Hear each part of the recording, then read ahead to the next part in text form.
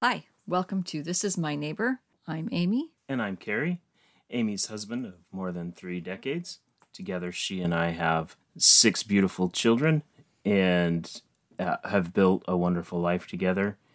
Amy is one of the most compassionate and generous people I know. She was born with assume positive intent tattooed on her arm. Amy? Carrie is one of the funniest and smartest people I know, and he's a great dad and a wonderful human being. Well, thank you. So, Amy came to me a couple of months and about 50 takes ago and said, I want to do a podcast. And what made you want to do a podcast? There's lots of podcasts out there. Lots. So we live in an increasingly contentious world. It's all around us. It's a world full of loud voices and contention and hate. But I believe that those are the loudest voices and that there are people out there quietly living a better way. And I think that we can make a difference, one person at a time. So I want to focus this podcast on those stories, the stories of people who inspire us to do better. If not, I guess there's always dogs. That's right.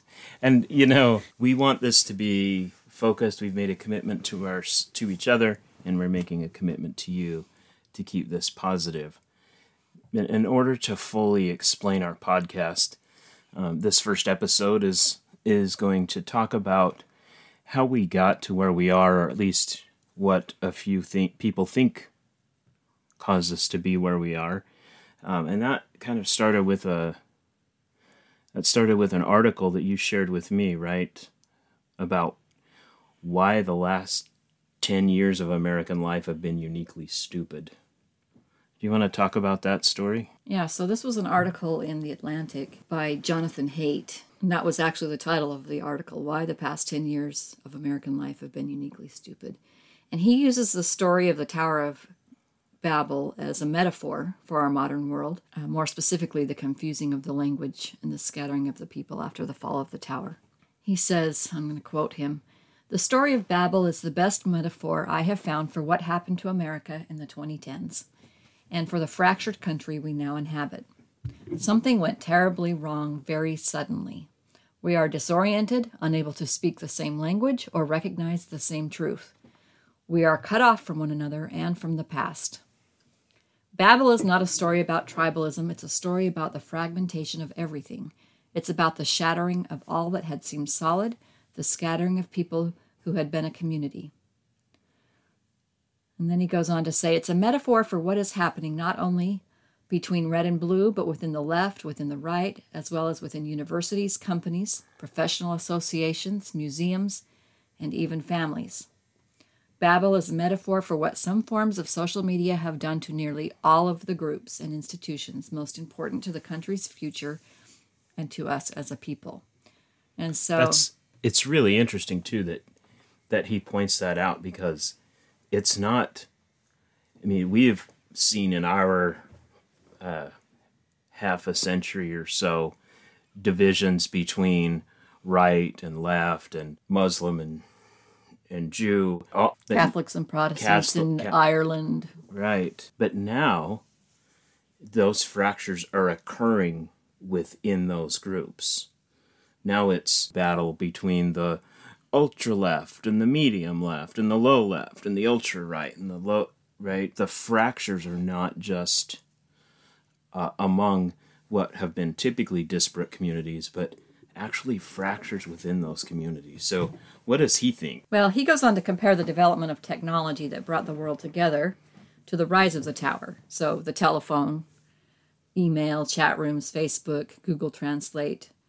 And then he thinks that 2009 was the beginning of the end. So the tower was... Can I jump in here really quickly? Sure. One of those technologies was literally called the Babel fish, right? Do you remember Babel fish, Alta Vista? And when Babel fish came out, right? I'm a huge Star Trek nerd, and the whole universal translator idea, I thought, look at this. And I thought, oh, look, this is us regaining what was lost at the Tower of Babel. And it's even called the Babel fish, which is a mythological creature that could translate any language. Okay, so he believes that 2009 was the beginning of the end, and that was when Facebook introduced the like button. So they didn't just introduce the like button. They introduced the like and dislike button together. And I contend that had Facebook made a different choice and only had a like button, because the dislike button now allows us to explicitly, where before, if you just click the like button or you didn't click the like button, that was an implicit sign that either you didn't like it or you didn't care enough to like it, right? But now you could explicitly and anonymously say, I dislike what you're saying. And you could hide behind your screen. The same year, Twitter gave us the ability to retweet. And then in 2012, Facebook followed with the share button, which has become a standard on most platforms. So by 2013, the game had changed, and that's when the tower fell. So why was that change so impactful? A post could go viral, a person could become internet famous overnight. On the flip side, a person could get thousands of hateful comments. People started getting canceled for voicing unpopular opinions. We started judging people for how they parent, how they dress, their looks, what they eat, what they believe or don't believe, how they spend their money. And everyone seems to have an opinion on what's best for everyone. Kids started using social media as a new avenue for bullying each other. And I also believe that not just kids, but adults started bullying each other. Adults started bullying kids. Adults started bullying adults. And it just seems to be getting more and more prevalent. Do you know We're that? living this cancel culture. Right. Sorry for interrupting you. You know that every year at work, as part, I have to take information security training and file management training and ethics training and anti-bullying training. They have to train adults, professional. I work with, I'm not bragging here because I am a hillbilly at heart, but I work with professionals. I work in a professional industry. And they have to train us not to bully each other. Isn't that incredible? And it really came to a head for me. Do you mind if I share the story about the girl in the TSA line? Sure. So during the pandemic, I had a family member who was in the ICU, wasn't doing very well, was on a ventilator with COVID. So I rolled the dice and flew out to be with them. And while we were waiting in the line for the TSA, if you haven't noticed already, I like to talk. I like to talk a lot. Sometimes I have to rein him in. She does. She uses a taser to do so, folks. So I like to get to know people. I like to meet people. I like to hear their stories. And I was talking to the people in the TSA line with me, and one happened to be an older couple that was sharing that was celebrating their 50th anniversary. Their kids had bought them an all-inclusive trip to a resort in Mexico that was following COVID protocols and was kind of doing that because the family couldn't get together, so they wanted their parents to be able to celebrate this landmark.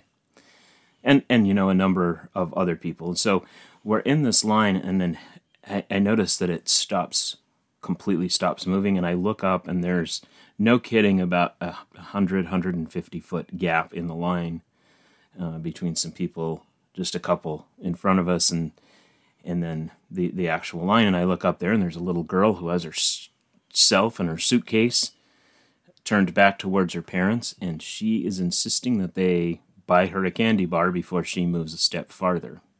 Now, obviously, there are no stores or vending machines in the TSA line, so they were making promises.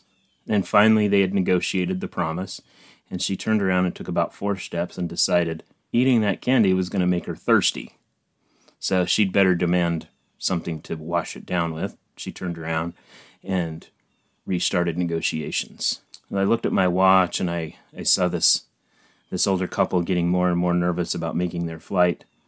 I walked up, past the parents, and addressed the little girl and said, "Little girl, look behind you.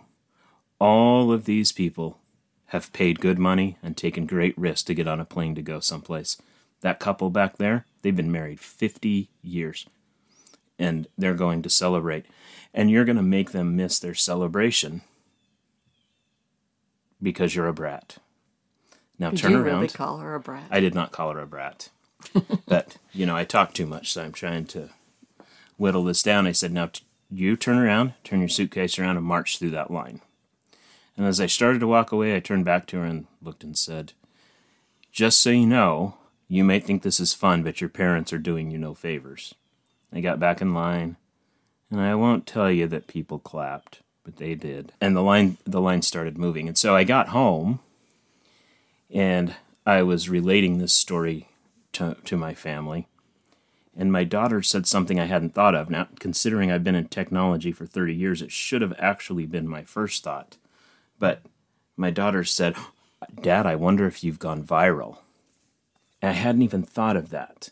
And then I thought of the implications, and I started worrying. So we started scouring the internet to see if somebody had filmed the interaction because, I was suddenly worried now about my job and my reputation because it all matters on the title that it's posted with and or those first couple of comments, right? So the title, that incident's either man gives bratty girl comeuppance in airport or old grumpy codger bullies child in airport, right? It all matters. It's this very same situation, but those two things could not be farther apart on the get you canceled scale.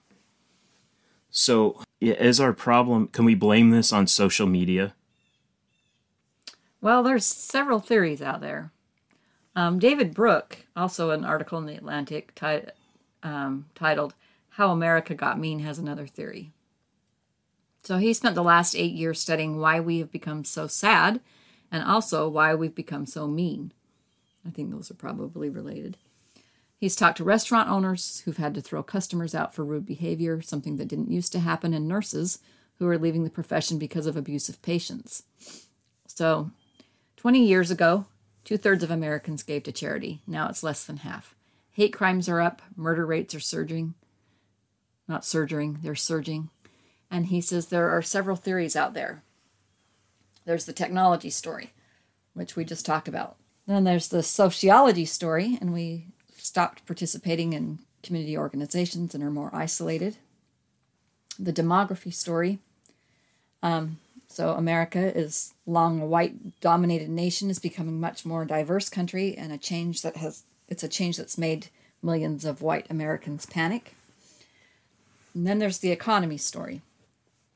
High levels of economic inequality and insecurity have left people afraid, alienated, and pessimistic.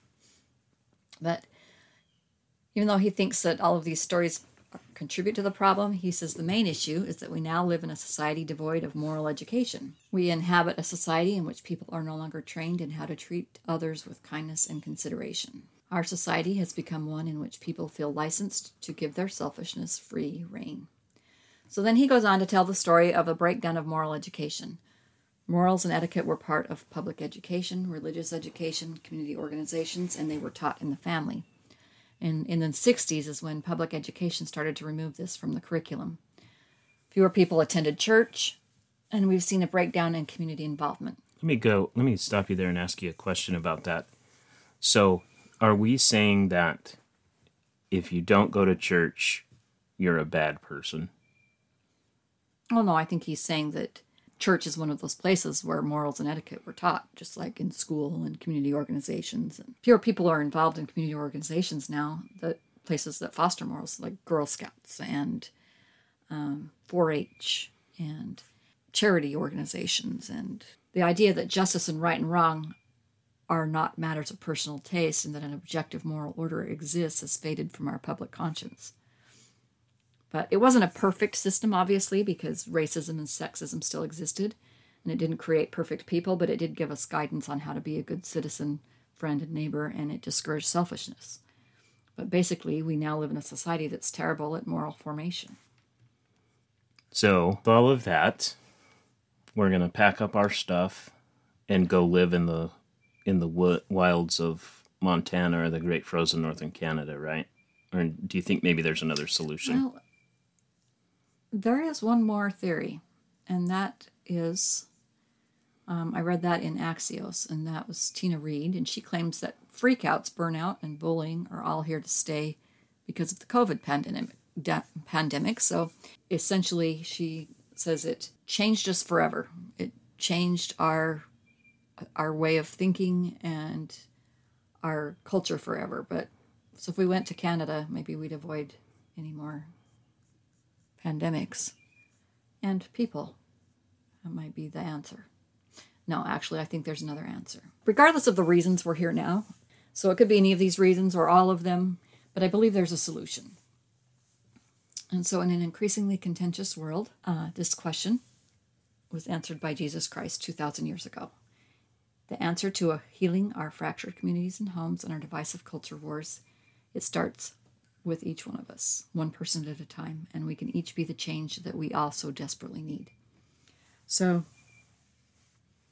in Luke 10, chapter 10, verse 25, a lawyer asks Jesus what he can do to inherit eternal life. And Jesus responds with a question and asks the lawyer what is written in the law. And the lawyer answers, "Thou shalt love the Lord thy God with all thy heart, and with all thy soul, and with all thy strength, and with all thy mind, and thy neighbor as thyself." And then he asks Jesus, "Who is my neighbor?"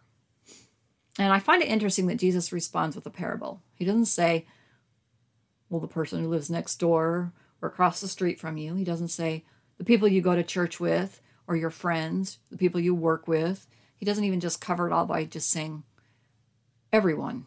He tells a simple story with many layers of meaning that can have application to everyone in all walks of life and many situations. So most people have heard the story of the Good Samaritan. And I want to say here, whether you're a Christian, whether you're Jewish, believe in Islam, you're Buddhist, you're atheist, agnostic, let's all just agree that among the other things you may or may not believe Jesus Christ to have been, he was at least a great teacher and philosopher. So can we agree on that? And what did he tell this lawyer, who's my neighbor? I think I remember that he wrote down a list of people like Hiram Schnookum, Jimothy Williams, right? He wrote down a list of the guy's neighbors. Is that what he did? He told a story. Oh. I must have been sleeping that day in Sunday school. What was the story? He told the story of the Good Samaritan. Like I said, even if you've never read the Bible, you've probably heard the term Good Samaritan. We have Good Samaritan laws. The term is thrown around in popular culture. And so I just want to read it through and talk about some of its aspects. So a certain man, or should I have you read it? You want to just go back and forth paragraphs? I like that. Sure. Okay. And I'm gonna put on my Bible reading voice too. Oh, good.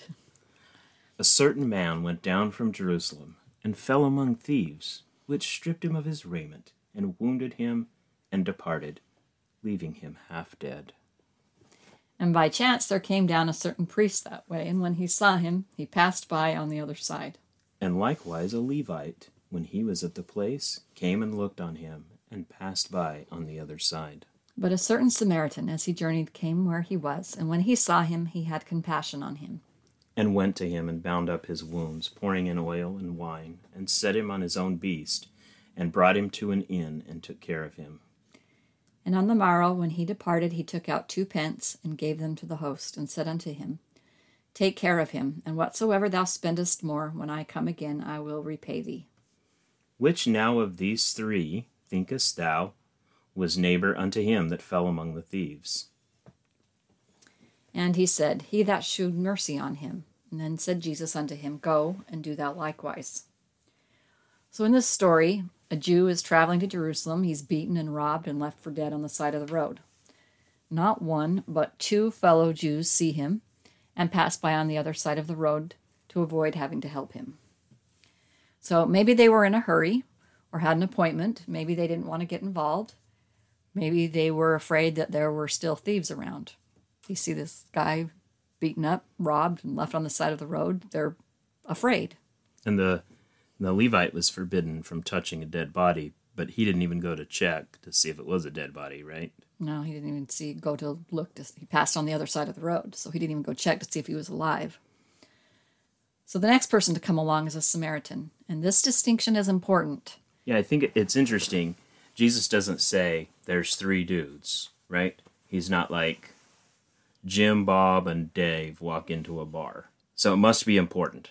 The Jews and Samaritans hated each other. If you know history or Bible history, 700 years before, the Assyrians had come into Israel. They had attacked the northern kingdom and carried off the 10 tribes.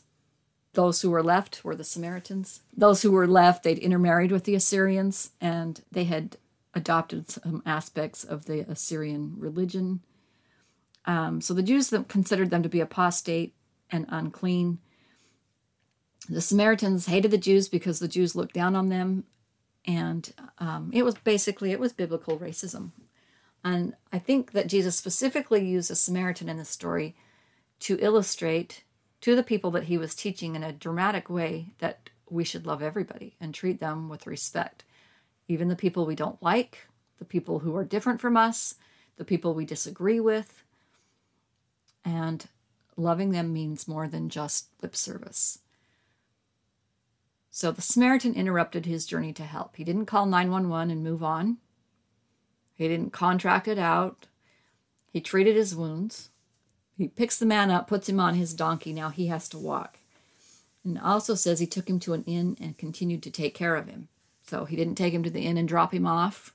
He actually stayed and took care of him. He even left extra money with the innkeeper to help cover the costs. And he checked back later to see if he owed him any more money. So I think the point that Jesus is making here is that loving other people isn't always going to be easy or convenient, and often takes effort on our part. And we may even have to go out of our way. It might even make us uncomfortable sometimes. And we don't get to choose who to love if we want to follow God, right? Isn't that what he's saying? We don't get to choose who we serve, I guess is a better way to say it. And serving others, you don't automatically love that person. Sometimes you serve people that you don't really love, but that's what causes you to love others, is serving them. It's hard to hate somebody that you're serving. But this is the message of Christianity. Love God and love your neighbor, the two great commandments. And it's a message that gets lost and forgotten sometimes in our culture wars. And it's a message that has broad application for everyone, religious or not, across all cultures and across all races. Recently, we've had the Maui wildfires. Do you want to talk about the concept of Ohana? Sure. It's creating loving relationships with more than just blood relatives. So it's developing a sense of familial care and devotion to all members of the human family. So it's extending out what we define as family. And so this idea of Ohana is that we're not connected by blood or by religion. The people are bound. They're bound together by genuine compassion, culture, support, loyalty. To become part of someone's Ohana is a great honor. And this social media word of friend is just it's a faint shadow of that, right? Of that Ohana. This is, it's becoming really rare, and the beauty and value of Ohana is becoming more and more obvious. I read an article while I was kind of looking into Ohana and researching it, and I don't know if they still do this, but as part of Ohana, a couple would give for adoption their oldest child to another family, thus tying them forever to that family, because the child that they gave birth to is now being cared for by the other family, and that other family's welfare directly impacts this child's. Anyway, pretty cool. So, what does that have to do with Maui fires? Did we mention that Ohana is a Hawaiian concept? I don't know that we did that. So, it has to do with Hawaiian fires because that concept of Ohana, that came out during the Maui after the aftermath of the Maui wildfires.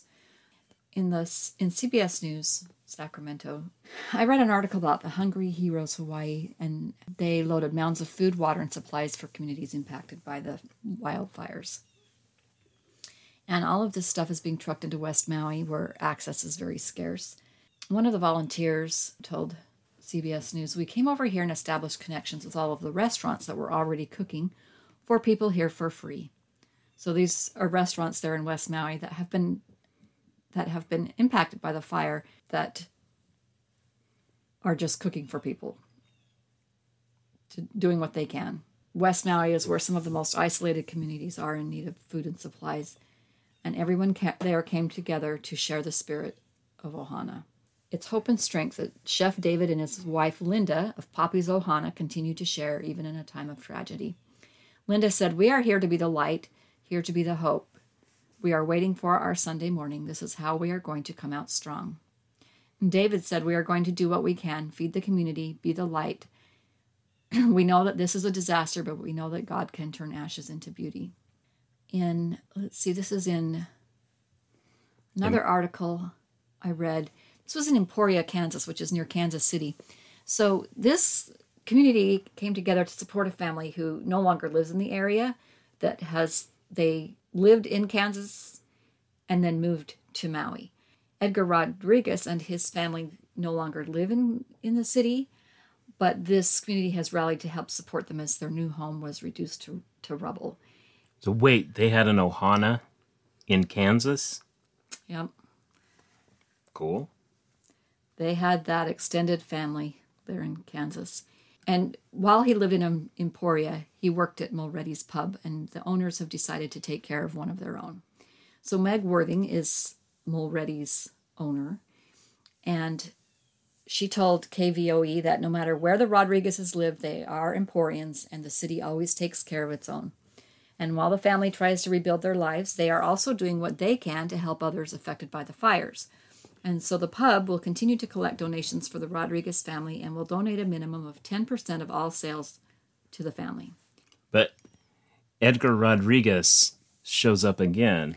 Yeah, the very next article I read I saw a familiar name. I saw the name Edgar Rodriguez, and I thought, wait, I've seen that name before. And I had to go back and look. And sure enough, it was the same Edgar Rodriguez. And he and his family lost their Lahaina home in the flames. And since those days, he has been shepherding supplies to those who stayed behind in the closed portion of the island with the Pacific Whale Foundation that he works for. This is a marine conservation nonprofit, and this foundation sprung into action in the aftermath of the fire, collecting donations for its workers who lost homes and utilizing the boats that they would normally use for tours to deliver supplies to areas in need. Dana Garland is with the foundation. She said, "It's people helping people. We don't know how to sit around and wait." So, just to encapsulate this, got a guy who picks up from his home in Kansas, moves to paradise, essentially, where once in a while they have typhoons, there's some volcanoes, those kind of things. But it's lush, and it's green, and it's beautiful, and it's wet, and it catches fire. And this guy loses everything. His Ohana back in Kansas is working for him because he has nothing, sending donations over this Kansas Ohana. And he's in Hawaii with his boat, which I'm guess he's now living on because he doesn't have a house. And he's taking care of his Hawaiian Ohana, delivering supplies to them, not worrying about rebuilding his house or recovering whatever. Just that's an incredible story. In The Guardian, another article I read, there are boat tour companies that are using vessels to make deliveries. Members-only air services are using its cargo hold to bring donations to the island. Around Lahaina, the remaining residents have organized donation hubs and volunteering their time to help residents come get supplies and distributing those in the area, helping them receive medical care. Everybody is just jumping in to do whatever it takes, says Lisa Vogt. She's with Rome Maui, a private air service that's been transporting donations to the island. And the work is intensive. The people who are volunteering are reporting working 16-hour days as they try to get the right supplies in the hands of the right people. Communication's a challenge, but the community has leapt into action. This effort has come together with the help of local volunteers. The owner of a car service drove the group around. He was a local man. He wanted to ensure supplies got to the right places. Alberto Jesus with Primo VIP car services spent hours with workers from a nonprofit driving them from place to place, but declined when offered payment for the service. This comes from the heart, he said. And you know, think of the extra coolness of that service, right? It's one thing for me to give them a ride in my 75 hoopty. It's another thing. He's driving these people and these supplies around. I mean, I assume Primo VIP car services. Those are like Lincolns and Cadillacs, right? So how cool is that? Anyway, seeing the community come together has been a bright spot for many aid workers. Chris Allway with Direct Relief said, "It's hard seeing this," referring to the destruction, but the bright side is seeing it bring people together and the resilience of the people. So that's what these are the kind of stories that we want to tell. We want to talk about all of the good things, and it's out there, isn't it? There's a lot of it. They're hard to find because there's so much, because we dwell so much on the hate and contention. You kind of have to dig for these stories, but they're out there. The other voices are louder. They are, and that's, there's a flutter of activity. There's all of those things, and you have to wipe away the stuff that's just noise so that you can look for, well, I'll just say it, so that we can see what the real issues are. And that's what we want to do, right? We want to get rid of the noise, that clang and angry sounds that we hear, and fish those stories out. And ultimately inspire people to make a change and be part of the change. I think we can, ultimately the answer to all of this hatred and discontent and is just like Jesus has asked us to do, to love our neighbor. We can do this one person at a time, and it's already happening. And these stories can inspire us to do that. And so we have a challenge. We're going to have a challenge this week. But I want to add something here. Okay. I want to add something here. This is not meant to be preachy. We're on this journey with you all because, at least for myself, I'm not perfect at this. I have a long way to go. I hate lots of strangers. They drive cars and they dare share the road with me when they're really not meant to. So I just want to make sure everybody knows, if you decide to come back for a second or third time, that you're not going to be preached to. We're right on the road with you, right? Mm-hmm. So what's the challenge? The challenge is to look for someone that you can serve. And it doesn't have to be big, someone that you can serve, but the challenge is it can't be somebody that you already love. It can't be a family member or a friend. It has to be a stranger, or either a stranger or somebody that you don't like, or somebody that you disagree with, or somebody that you wouldn't normally do something for. And I had a challenge. Somebody challenged me to do this. It was a professor in college, way a long time ago. Challenged us to do this. It was an assignment. And I thought this was going to be a hard assignment. But when you're actually have this in the forefront of your mind and you're actually looking for opportunities, it's not hard at all. And I found that there were opportunities daily, more than once a day. These opportunities came up, and some of them were small opportunities, whether it was to help the little old lady in the grocery store with her cart, or whether it was a big opportunity to help someone who, in my case, helped somebody move, somebody that I didn't know very well. It was a pretty easy assignment in the end, because there are opportunities all around us to help people and to serve people and to love people who we wouldn't normally pay attention to. So that's our challenge to you, is to this week, look for somebody to love. And like we said in the beginning, the love isn't always there at first, but we love people that we serve. It's really hard to hate somebody or to dislike somebody that you're in the trenches with, that you're doing something nice for. And so it starts with an action. And I always like to say love is an action word. That's our challenge to you this week. And do you have anything to add? Just a couple of quick things. But you said we love the people we serve. I think the conventional wisdom is we serve the people we love, right? Mm-hmm. And that's not what Jesus said. So I like that. I love that. We love the people we serve. Then the other thing is, very few, if any, of people listening are either Jewish or Samaritan. So I want you to go find that story, and I want you to replace it with whatever it is, right? That's the other thing I would do is relate that story to you and put somebody in there. All right. Well, this is good, and I'm really glad. This is how Amy lives her life. I'm just trying to learn from her, and I can't wait to get some of these stories out, especially those experiences where we've been served. Until next week. I'm Carrie. And I'm Amy.